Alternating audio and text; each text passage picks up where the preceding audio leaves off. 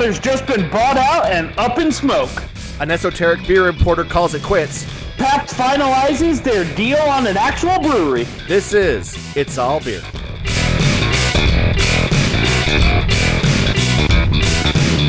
Welcome to It's All Beer, and we'd like to welcome all of our new listeners who are so desperate to listen to anything but the dumpster fire that is American politics that they're actually willing to tune into this podcast and listen to what is basically two drunks talking about nothing for an hour. I'm Jeremy Jones. I'm Tyler Zimmerman. How you doing today, Tyler? I'm doing good. I'm glad the fucking election's over, because if I hear another political ad, I'm gonna go postal. I had the extreme misfortune one time to be traveling through Ohio during the 2008 political... Fuck that. And I don't know how the entire population of a swing state doesn't just enter a mass murder-suicide pact.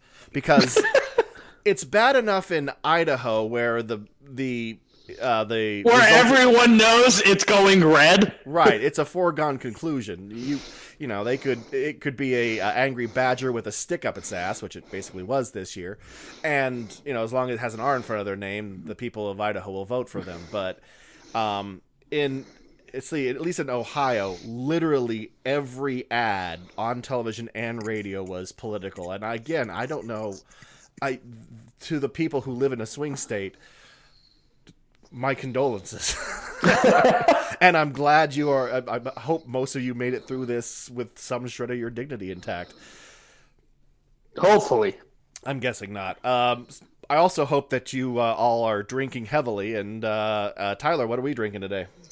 Well, I'm drinking a little bit of the Anchor Special Ale, the Merry Christmas, Happy New Year beer they do every year. Oh, yeah. That just came out. How is that? I haven't gotten that this year. It is delicious. So it's their 46th year. I always love how they change up with a different tree on the label, a different recipe. This year, pretty spice forward, nice and malty, not overly heavy, 7% alcohol, pretty sessionable in my opinion. I've got this year's run of Deschutes Jubilale on the deck.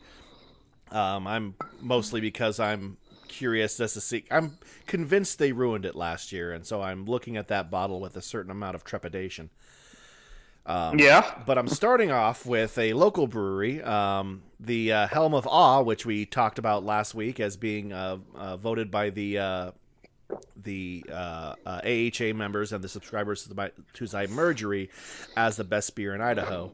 And once I informed their sales guy of that, to which he was unaware, he was kind enough to bring me a 6-pack. So thank you, Cody, and congratulations, Jerry. Oh yeah, I actually drank one of them on Friday. It is as advertised. It is they bill it as a robust oatmeal porter, and it is basically a nice roasty, kind of roasty porter with like coffee notes, a little bit of toffee, and a little bit extra body, which I think you attribute to the oatmeal. Yeah, it's like 100%. It's something a bit like more like a light stout. Yeah, you get that full kind of roast flavor, and then the little lighter body. And I'm looking at the head that's on it. It's a nice thick head. I have it in a Guinness glass, kind of apropos of nothing, just the first glass I grabbed, and it actually looks a bit like a Guinness. I bet if all right, if I hid the can, then it would be you'd probably think I was drinking Guinness, but I'm not. I'm drinking something far superior. So congratulations and thank you again. All right, Tyler, want to kick us off today? Yeah, we've got to start off with we have another hit on the Deadpool. And I'm going to go off on a limb. Neither of us get a point. I'm about 90% sure none of us get a point. I mean, I didn't have the brewery, and I'm surprised you didn't have get bought by a bunch of hippies. Yeah, I really should have, but I didn't. Not all of us can be perfect. But So if you aren't sure, um, Sweetwater Brewing just sold to a global cannabis company out of Canada for $300 million. The cannabis company is called Afreya. I'm glad you had to pronounce that, not me. Yeah, I was hoping you'd hop in, but I was like, I'm going to butcher the shit out of this. Uh, A Freya is as good as anything. yep. They're looking to use Sweetwater's U.S. infrastructure, their manufacturing, marketing, innovation, promotion, and distribution to build awareness in the U.S. for their cannabis brands. Uh, the deal is expected to close super quick by the end of December this year. So that was super surprising. But I guess when you're a cannabis brand, you're dealing in all cash, and so it's kind of easy to buy someone. Just show up there with a few duffel bags full of money, and you go, "Hey, man, Thing is, it's going to be all 20s too. can we buy your brewery?" Which, when I saw Sweetwater sold and then I saw it sell to a cannabis brand, I was like, oh, yep, I mean, that makes sense. see, the only thing that would have made more sense is Lagunitas, but I mean, they're already owned by Heineken, so I mean Yeah. that would be the more obvious choice. But although I mean, in many ways, I feel that Sweetwater is the Lagunitas of the East Coast. In that they are a bunch of pot lovers who also brew beer, and they also brew some of the iconic beers in the Southeast. I've actually had when I was traveling in Georgia, the 420 ESB and IPA is ubiquitous. Oh, It's 100%. it is at every bar that has a craft beer handle. Yep. The article on craft brewing business talks about the 420 strains of their different beer, where they use terpenes and natural hemp flavors to emulate the flavor and aroma of cannabis strains. They host their own jam band festival, Sweetwater 420 Fest. Um, Which has got to be. Listen, I don't know if I could survive the amount of weed I would have to smoke to enjoy a jam band festival. yep. Uh, but the article actually talks about how Sweetwater uh, has has been crushing sales in 2019. Uh, they generated net revenue and adjusted EBITDA uh, of $66.6 million and $22.1 million, respectively, as well as up their production volume by 7% to nearly 261,000 barrels of beer. Did you hear that? Did you hear that Christians was $66.6 million. It's happening. It's happening. First the weed people come, and then they're gonna teach your kids to dance. Also, outside of its 27 state distribution footprint, uh, their Sweetwater 420 Extra Pale and IPA are served on all Delta flights nationwide, which makes sense since Delta's headquartered out of Atlanta. And it's if you're on Delta, you're going to need some sort of booze. If you're on any plane. True. I seem to remember when I flew a lot, Delta being one of the worst. Uh, I've never had a problem with Delta.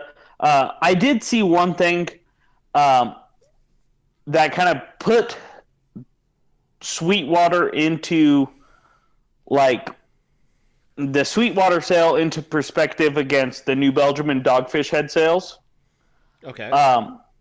Which I was like, holy shit! Like this cannabis company actually paid a premium for Sweetwater, who isn't small by any means, but I feel isn't like as big of a name as New Belgium or Dogfish Head. I mean, it's a regional powerhouse. So whereas you're not going to find a lot of people. I mean, that has some recognition outside, but I mean, it reminds me something more along the lines of a Deschutes Although now they do have a force on the East Coast, so that's probably a terrible example. But I mean, But if so, in this infographic, they break down the volumes for everyone, the sale price, and then the price paid per barrel. So Sweetwater in 2019 did 260,420 barrels of beer. Goddamn, of course, it had to be 420 to end it. you know that in like November they hit like 420. Like we hit 420. They're like, we're done. We're done. Stop production. Do you know how much money this is going to cost us? Do you know how much I don't give a shit? Yeah. This is not about the money. This is about producing exactly 420 barrels of beer. Or it was like the last week of December, and they were at 410 barrels, and they're like, throw another batch in! We don't need it now. Yes, we do. I'm going to drink it myself. And then Dogfish Head had 277,727 barrels of beer produced in 2019. Both of them sold for $300 million. Huh. I guess I didn't. I mean, I knew that they were big, but I wasn't aware they were producing more than. No, they aren't producing more. They're producing about 17,000 barrels less. Oh, okay. In 2019, I had that reverse in my head. But they were a lot closer than I thought. I mean, still, yeah, that's. So the price per barrel goes $1,152 for Sweetwater, $1,080 for Dogfish Head, and $449 for New Belgium. So sweet. So I guess the drug dealers finally had to pay it over. Well, and it's, I mean, the interesting thing about this is the purpose of the purpose of the purchase itself is not so much, I mean, obviously to own and operate a brewery, but as a, if you will, a gateway drug into the American market, which is oddly kind of brilliant because, I mean, at this point, as of, I feel like the writing is kind of on the wall as far as the future of cannabis in the United States. Recreational pot has already been legal in several states for a while now with no meaningful federal changes. And the way I see it, it's becoming settled law. I mean, can you imagine what would happen if at this point in time the federal government tried to crack down on recreational weed in Oregon or Washington or Colorado? Well, Oregon, everything's a free-for-all now. So this is true. But, I mean, no, seriously. I mean, you think it's bad now. Yeah. I don't still see the political will either. And so it actually makes sense that a lot of companies are... And by the way, there's only 7 states at this point in time where marijuana is completely illegal. And Idaho's one of them. Can you guess the others?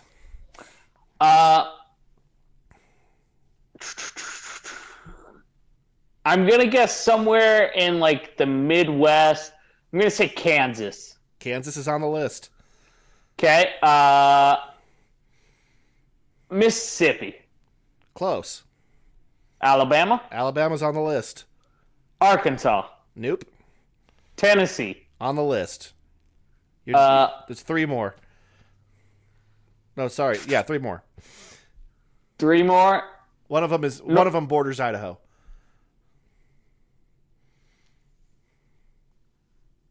None that border Idaho do. Wyoming. Ah, fuck. I forget we touch up to Wyoming. I hate that state. So. And the others are Tennessee and South Carolina. Okay. Oh, well, Wisconsin. Wisconsin's also Wisconsin. Okay. I knew Utah had legalized it. They had medically. Medical marijuana, yes. Which is a sad state of affairs when Utah is more progressive than your state. Yep. Yep. But I mean, I feel like this is like the first of many large marijuana companies that are going to try to find inroads, and this is actually kind of a brilliant way to do it. Besides not only is there like a cultural crossfade, if you will, there's also obviously using some of the flavors of marijuana in beer, which Sweetwater has done for some extra dank IPAs. You can use hemp seed or other hemp extracts to accentuate some of the qualities of some of the hops. And let's not forget that Sweetwater has a pretty solid distribution footprint and network going. So in the southeast, and a good following. yeah. So if you can do some cool things with Sweetwater, this can then convert some of those diehard Sweetwater customers into potential customers for your cannabis brands. Correct.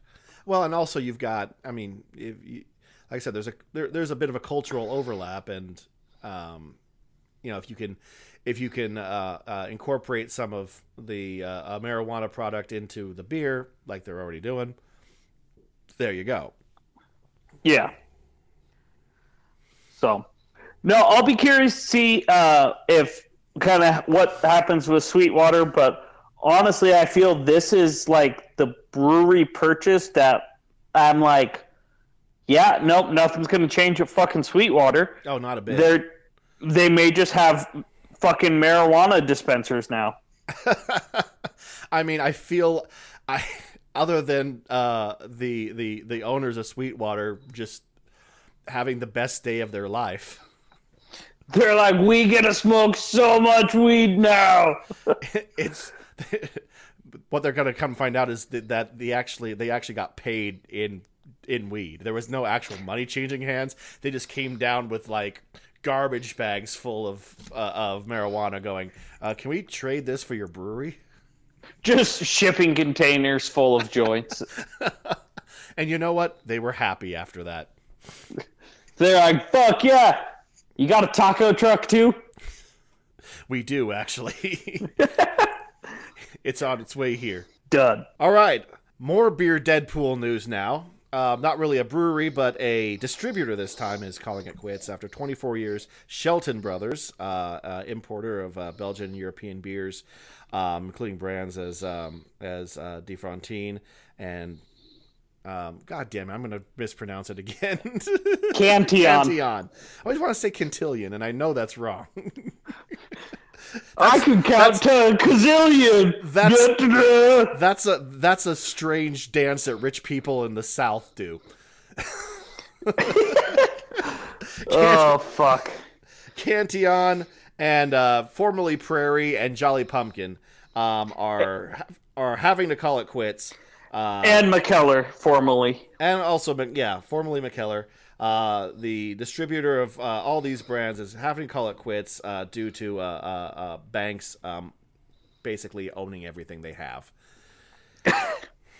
Wah, wah, wah. The one of the owners, Dan Shelton, and this article comes from Good Beer Hunting. It's by Kate Bernat. Says the company. Says he didn't say how much the company owes to Berkshire Bank, but they have had to shed 25 staffers' payroll, and the bank is pretty much lining up to seize what they have, which is probably a shit ton of really, really nice beer. Yeah, and they're getting all the assets, all the inventory, and basically the bank's going to just try to sell the company off as a whole to someone else to get some money back. A quote from Shelton says, quote, basically they have rights to every last paperclip that belongs to Shelton Brothers. They're going to take that and they're going to sell it. We're trying to get them to sell it to people who will treat it right, buy the assets, the beer we have in the warehouse, and continue the business. Although the nature of their business strikes me, that's going to be a tough sell right now.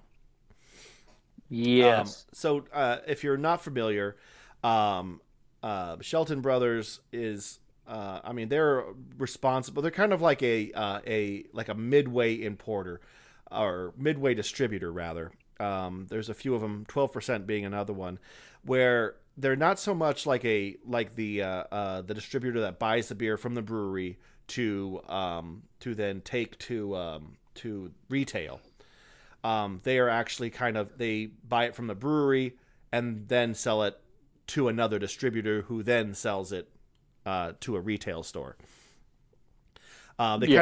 They kind of act like a hub and for especially like hard to find and specialty beers. Sours being like a major focus of what they do. And European imports. And Correct. Yeah. um, I did see an article on Food and Wine that talks about this. Um, and I mean, the main reason they're going belly up and losing everything was COVID. Uh, in March, they were talking, uh, and they said they did 15% of what they had done in March of 2019. 15, so they had a 85% drop off in sales because of bars and restaurants and all the stay at home orders and lockdowns. Um, so that, and I mean, bars and restaurants, they talk about in the article, were responsible for 50% of their sales. So, And they're dealing with a specialized product, which I mean, when you start hitting economic hardships, that you know $50 bottle of Cantillon suddenly doesn't look as appetizing as a 30 rack of Coors Light to drown your sorrows. I want to meet the person whose range is that high though. Jeremy, you know that person. Am I looking at him? Well, that and I was going to say Renee. Oh yeah, that's right. Yeah, but that motherfucker would Renee's. I was that gonna say Renee's chugged a barrel aged beer that's $20, that and then motherfucker started would playing beer pong with Miller Lite right afterwards. that motherfucker would chug one of those beers just to piss me off. He's become kind of like an invisible force on this podcast. Someday we're gonna have to like bring him on just to prove he exists and see if he actually listens. I don't know. He's the most referenced person on here. People who are listening just assume that there's like this drunken hurricane all over the city of Boise, just doing chug videos of barrel aged beer and generally causing a nuisance, which isn't actually a bad character, not a bad summary actually. Yeah, well, about Anyway, par for the course. um, I think, I mean, obviously, COVID was the death knell. I mean, you know, once they lost that much, and you know, and again, the owner was quoted as saying, you know, about their sales in February and March, quote, our sales were shit, really, really shit. That's Yeah, they have been not faring terribly well before then. They've had cash flow problems dating back to 2018. I mean, doing okay with revenue in excess of 10 million, but heavily dependent on selling products from two companies, namely McAllister and Prairie, both of which McKellar. McKellar. I'm gonna go ahead and just blame this on me not sleeping hardly at all. Um, uh, sorry. So those are some of their biggest brands and most responsible for their income, and both of them kind of FRO'd around 2018. Um, they Sheldon said about that. They quote, they decided they were too big, they didn't need us anymore. um, a charge that the owner of Prairie does not dispute, but that they basically had a better business model that they wanted to pursue. Um, but that was, I think, the start of it. But yes, COVID then was.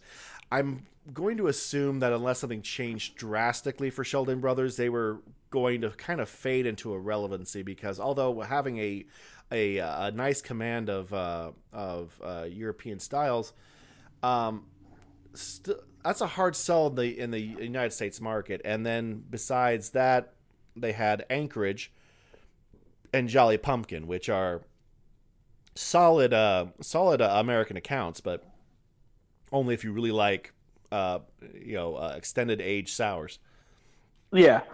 Also, in May, they got hit with an order to pay $2.1 million to River North, a Chicago area beer distributor, over distribution rights dating back to 2011. So Jesus.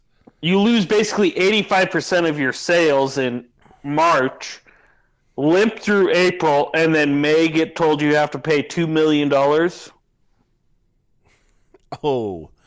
Yeah, you pretty much just bend over, grab your ankles, and think of England. uh, there was in the Good Beer Hunting article. They also talked to the owner of kind of a specialty bottle shop, the Hop Leaf in Chicago, and he actually brings up a good point that I didn't even realize was the Shelton brothers' success ultimately helped in their downfall. They were able to bring in these European beers that are very traditional and got people excited about all these different beers and styles and really just exploded the imagination of people.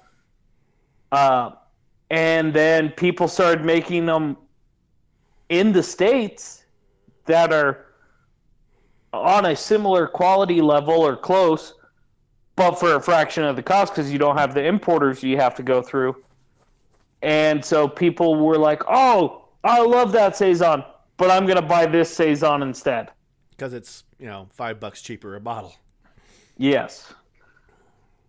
Um, So they kind of kickstarted like all those barrel aged sours, the Belgian beers, and really took that off. And then their success and popularity got other breweries here in the States to do it, to then take them out. I mean, there is probably something to that because there was a time, not that long ago, frankly, where a barrel aged sour beer, uh, I'd say 10 years ago in this country there was no brewery really doing that. Maybe Cascade. I don't think Cascade may have been founded around that time. I forget, but Yeah. but that tradition you're right, had not yet come over. And so if you were at all curious about some of those European traditions, that would be your primary place to get it. But with hopefully that somebody who has cash can come in and pick up the pieces and continue their fine tradition. If there's a pot company in Canada that has a little extra cash, I'm sure they'd be okay with that too. Do we have a deal for you? We'll broker this deal. We'll 10% finder's fee. We got this. You just keep sending Cantillon to my house, and bam. All right, Tyler, what's next? What's next is we've got a little update. We talked about kind of back during the original shutdown. Dixie Beer out of New Orleans was going to be changing their name. Well, we've got an update here.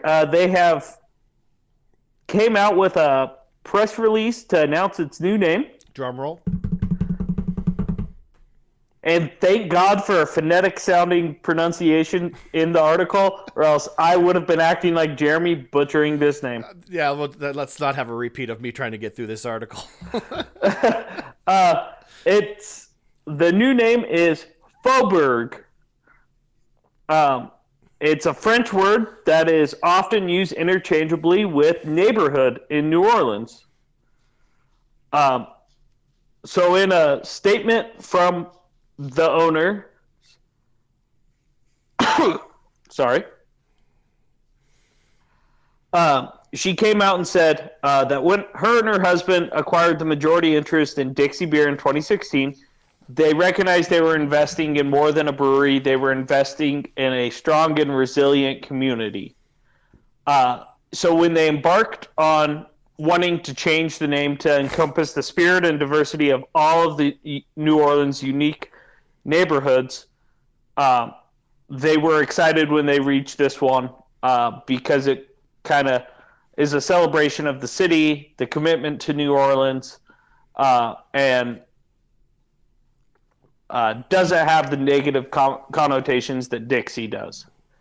Uh, they actually reached out and engaged with a bunch of people from New Orleans, beer drinkers, hospitality workers, historians, uh, to help participate in the rebranding process. Um, they've received over 5,400 online submissions for names, and they analyzed a lot of them, trying to make sure they found the right one. With that, oh, go ahead. So that would suck to accidentally pick something else that was vaguely that was either vaguely racist or harkened back to the Confederacy. Yeah, Faubourg kept coming up and up, and they said they've always believed their products have brought people together. And so Faubourg is a unifying name that celebrates every corner of New Orleans.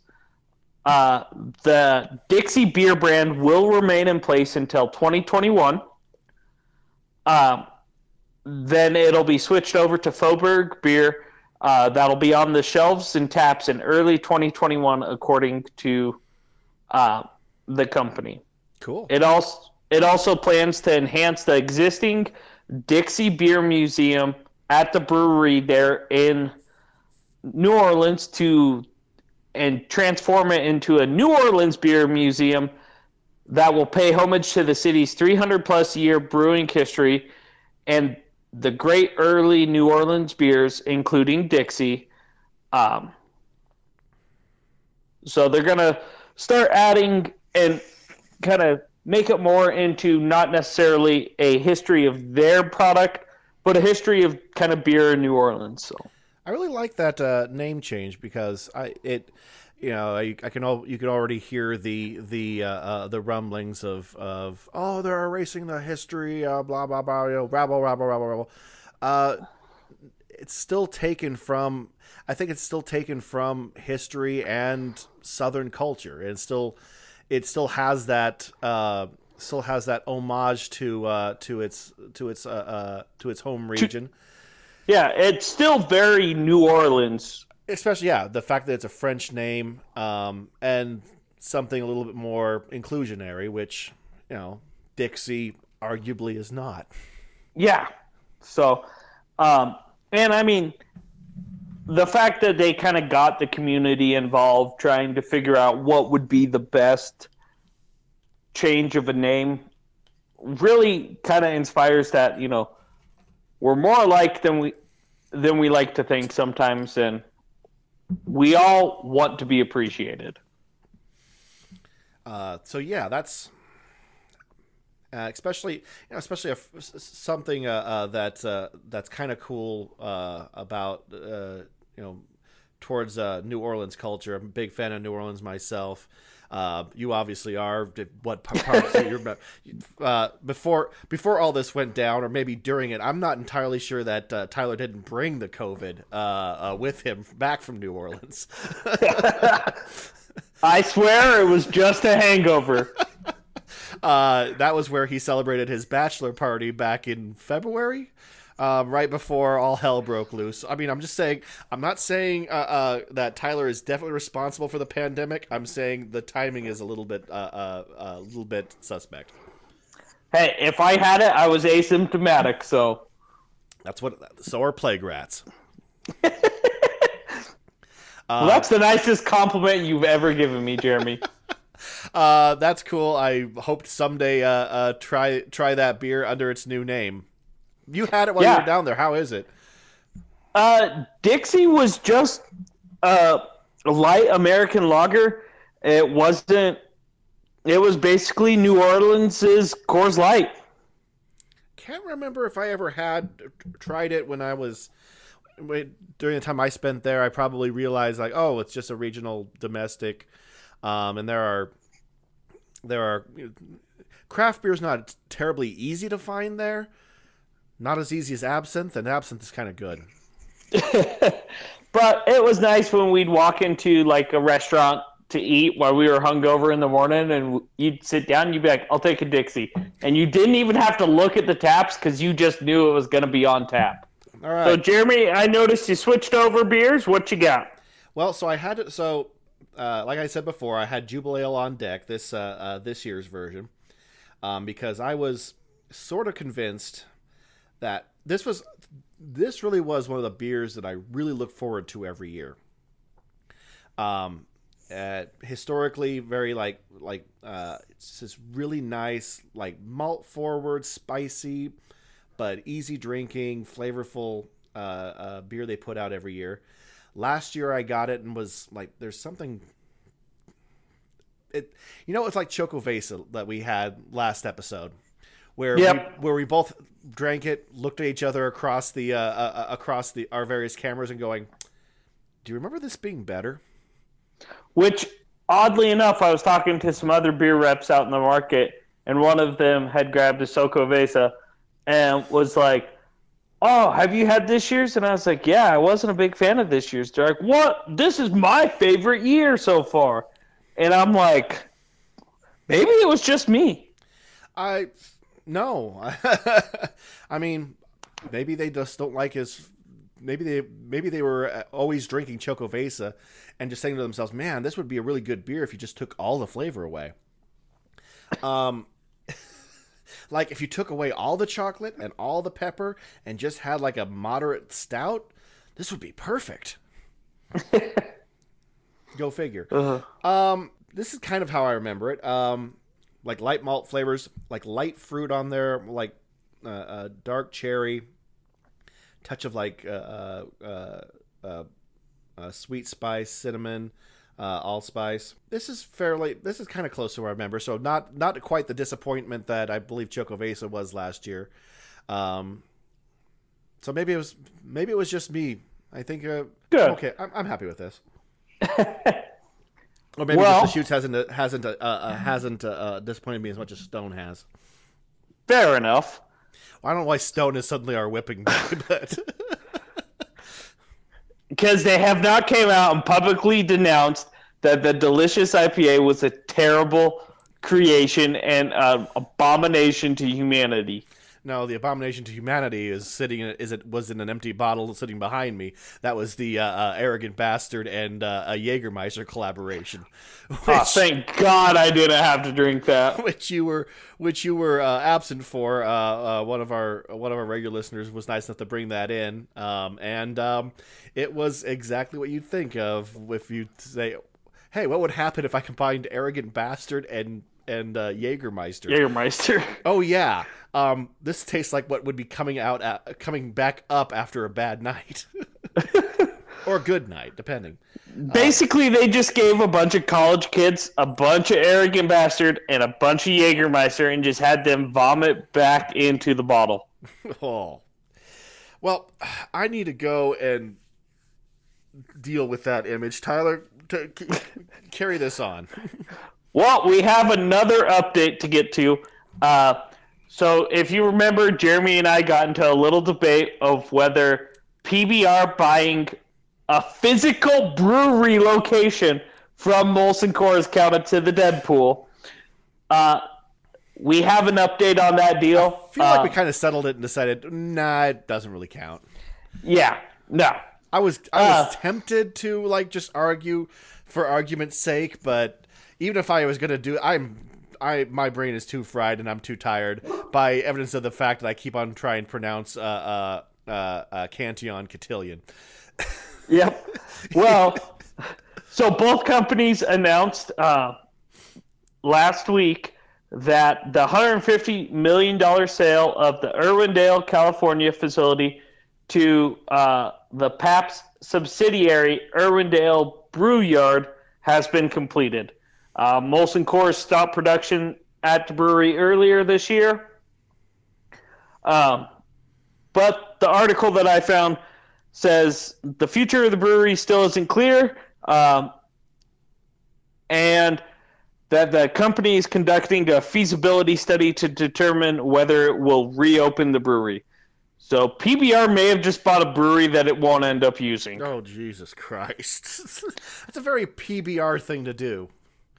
But let's be honest here, PBR will, so that way they can stop having the issues that we've talked about multiple times of like Molson Coors being like, oh, we'll contract brew. Oh, no, we won't. We'll contract brew. Oh, no, we won't. So I think they'll just sink some money into it. They'll get it back up, make it what they want, revitalize it a little, and then continue forward from there, having their own brewery. Well, you might as well. I feel like it's one of the it's an in for a penny, in for a pound situation. I mean, otherwise, what you're looking at is just a room full of equipment that may not even be worth the scrap. Yeah. So, I mean, you kind of look and go, ah, motherfuck. Okay, well, this is going to cost a few more $1,000s than we had originally anticipated. Ah. But oh well. But luckily, we're Paps. Let's sell a few million more hats to some hipsters, and let's do this. But People can love our beer, ironically, to the point where we can get this up and running. So we'll keep everyone posted as soon as we can find out when they start churning some Pibber right through California. Everything about that statement makes me angry for some reason. Pibber. You have ordered a PBR that way, haven't you? Oh, hell yeah. Oh, Tyler, your Northern Idaho is showing. Jeremy, you're ordering PBR to be an ironic hipster is showing. Fair enough. Jeremy, what do we got? All right. Winter will definitely kill craft beer. No shit, really, this time craft beer will die. It's all your fault news now. You might remember about 50 years ago in April, the Brewers Association sent out a press release that had every major news outlet in the country basically running the same headline. 50% of all breweries are going to die before the summer. You might remember back in this is actually back in episode 40, we basically went through and, well, not debunked it, but we put it into some context. Long story short, things weren't quite as bad as they were letting on. It was bad, not quite as bad. In fact, the industry has enjoyed a bit of a reprieve over the summer. Shutdowns relaxed. Outdoor seating became the acceptable method of going out for a pint, and while being relatively safe. But as it tends to do around this year, in fact, it's snowing outside right now. Yep. Fucking bullshit. The weather is changing, and apparently there are people who don't want to sit outside in this weather and drink beer. You pansies. This article comes from the editorial board at Craft Brewing Business, and it follows a few well-known breweries and their plans for the upcoming months to keep the beer flowing while the pandemic hits new highs. Fremont Brewing out of Seattle went big on Tavour. If you're not familiar, it's a service that ships beer all over the country, and I also predict that someday it'll be on the top 10 reasons of why I had to go to community college in about 5 to 10 years. If you understand Tavour, you know it's a giant money sink. I have never used it myself because I would go broke. Oh, and the shipping is what gets you on that shit. That being said, you can get some quality ass beer. In fact, and they actually had a bit of a problem earlier this year because every brewery and their mother was trying to get on Tavour, and so they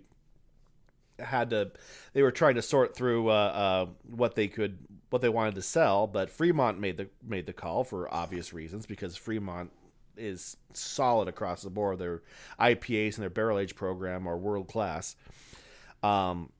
And so they're keeping Tavour going. But for the coming winter, to try to keep an outdoor experience, they're going to line their beer garden with native trees to help block the wind, and installing some, quote, hardcore ceramic natural gas heaters, which is pretty much fine for Seattle. It doesn't get cold as much as it just rains nonstop until about May. It doesn't really freeze in Seattle except for like once every decade, and that's when the entire city just loses their mind. And at that point, everything shut down anyways. So Yeah. Now, a place like Colorado and WeldWorks is a little bit different. They managed to weather the summer by putting up a couple of large party tents, complete with turf and a speaker system and socially distanced picnic tables. Getting into the winter, they're taking down the tents and reopening indoor seating at 50% capacity. But they're also augmenting their patio by installing a weather-resistant plexiglass roof and 9 infrared heaters. The biggest hurdle they're running into, however, is doing this and mitigating it, trying to maintain enough ventilation to keep the space safe. And last but not least, so the brewery they were talking about, Evil Twin out of New York City, were lucky enough to, they already had a really big outdoor space to use during the summer. They're planning on installing a couple large tents and heaters to keep people imbibing through some of their weird-ass creations. One that's coming out very soon is the Midtown Dew Sour Ale. It's a sour beer brewed with actual Mountain Dew syrup. hell yeah. Listen, I don't think I want everybody to survive this. That sounds fucking terrible. I like Evil Twin, but come on, that just I had to chew back a little bit just saying it out loud just there. I heard like the physical cringe in your voice. I had it written down in my notes, and even like approaching it, like going, "Here we go. Let's power through a sour ale brewed." Does high fructose corn syrup ferment? I don't know. God. Although I did see this one video on like Facebook one time where a guy was actually like fermenting Mountain Dew. Ugh. And like there's certain steps you have to take because there's so many preservatives in it that if you don't do those steps, it'll just fucking kill your yeast. Evil Twin, stop that. Although I do believe your Imperial Stout, the Some People Are Immune to Good Advice, is the beer of 2020. I think it's fair to say that the winter is going to be a challenging time for a lot of breweries, but the support is obviously there. The demand is there, and it's just a matter of making a space that's both comfortable and safe. And I mean, the answer is, try to mitigate the weather, throw up some heaters. I already know there's a shortage on those big ass propane heaters all over the country because everybody's getting them to try to maintain some sort of outdoor space. But that's how we're gonna make it through, unless you want to go the which brewery we were talking about last week that's basically shutting down. Ballast Point, thank you. Or you can just hibernate for the winter. That's your options. Either bend over and hope for the best or go to sleep. March isn't too far away, and let's pray to the gods that March 2021 is better than March 2020.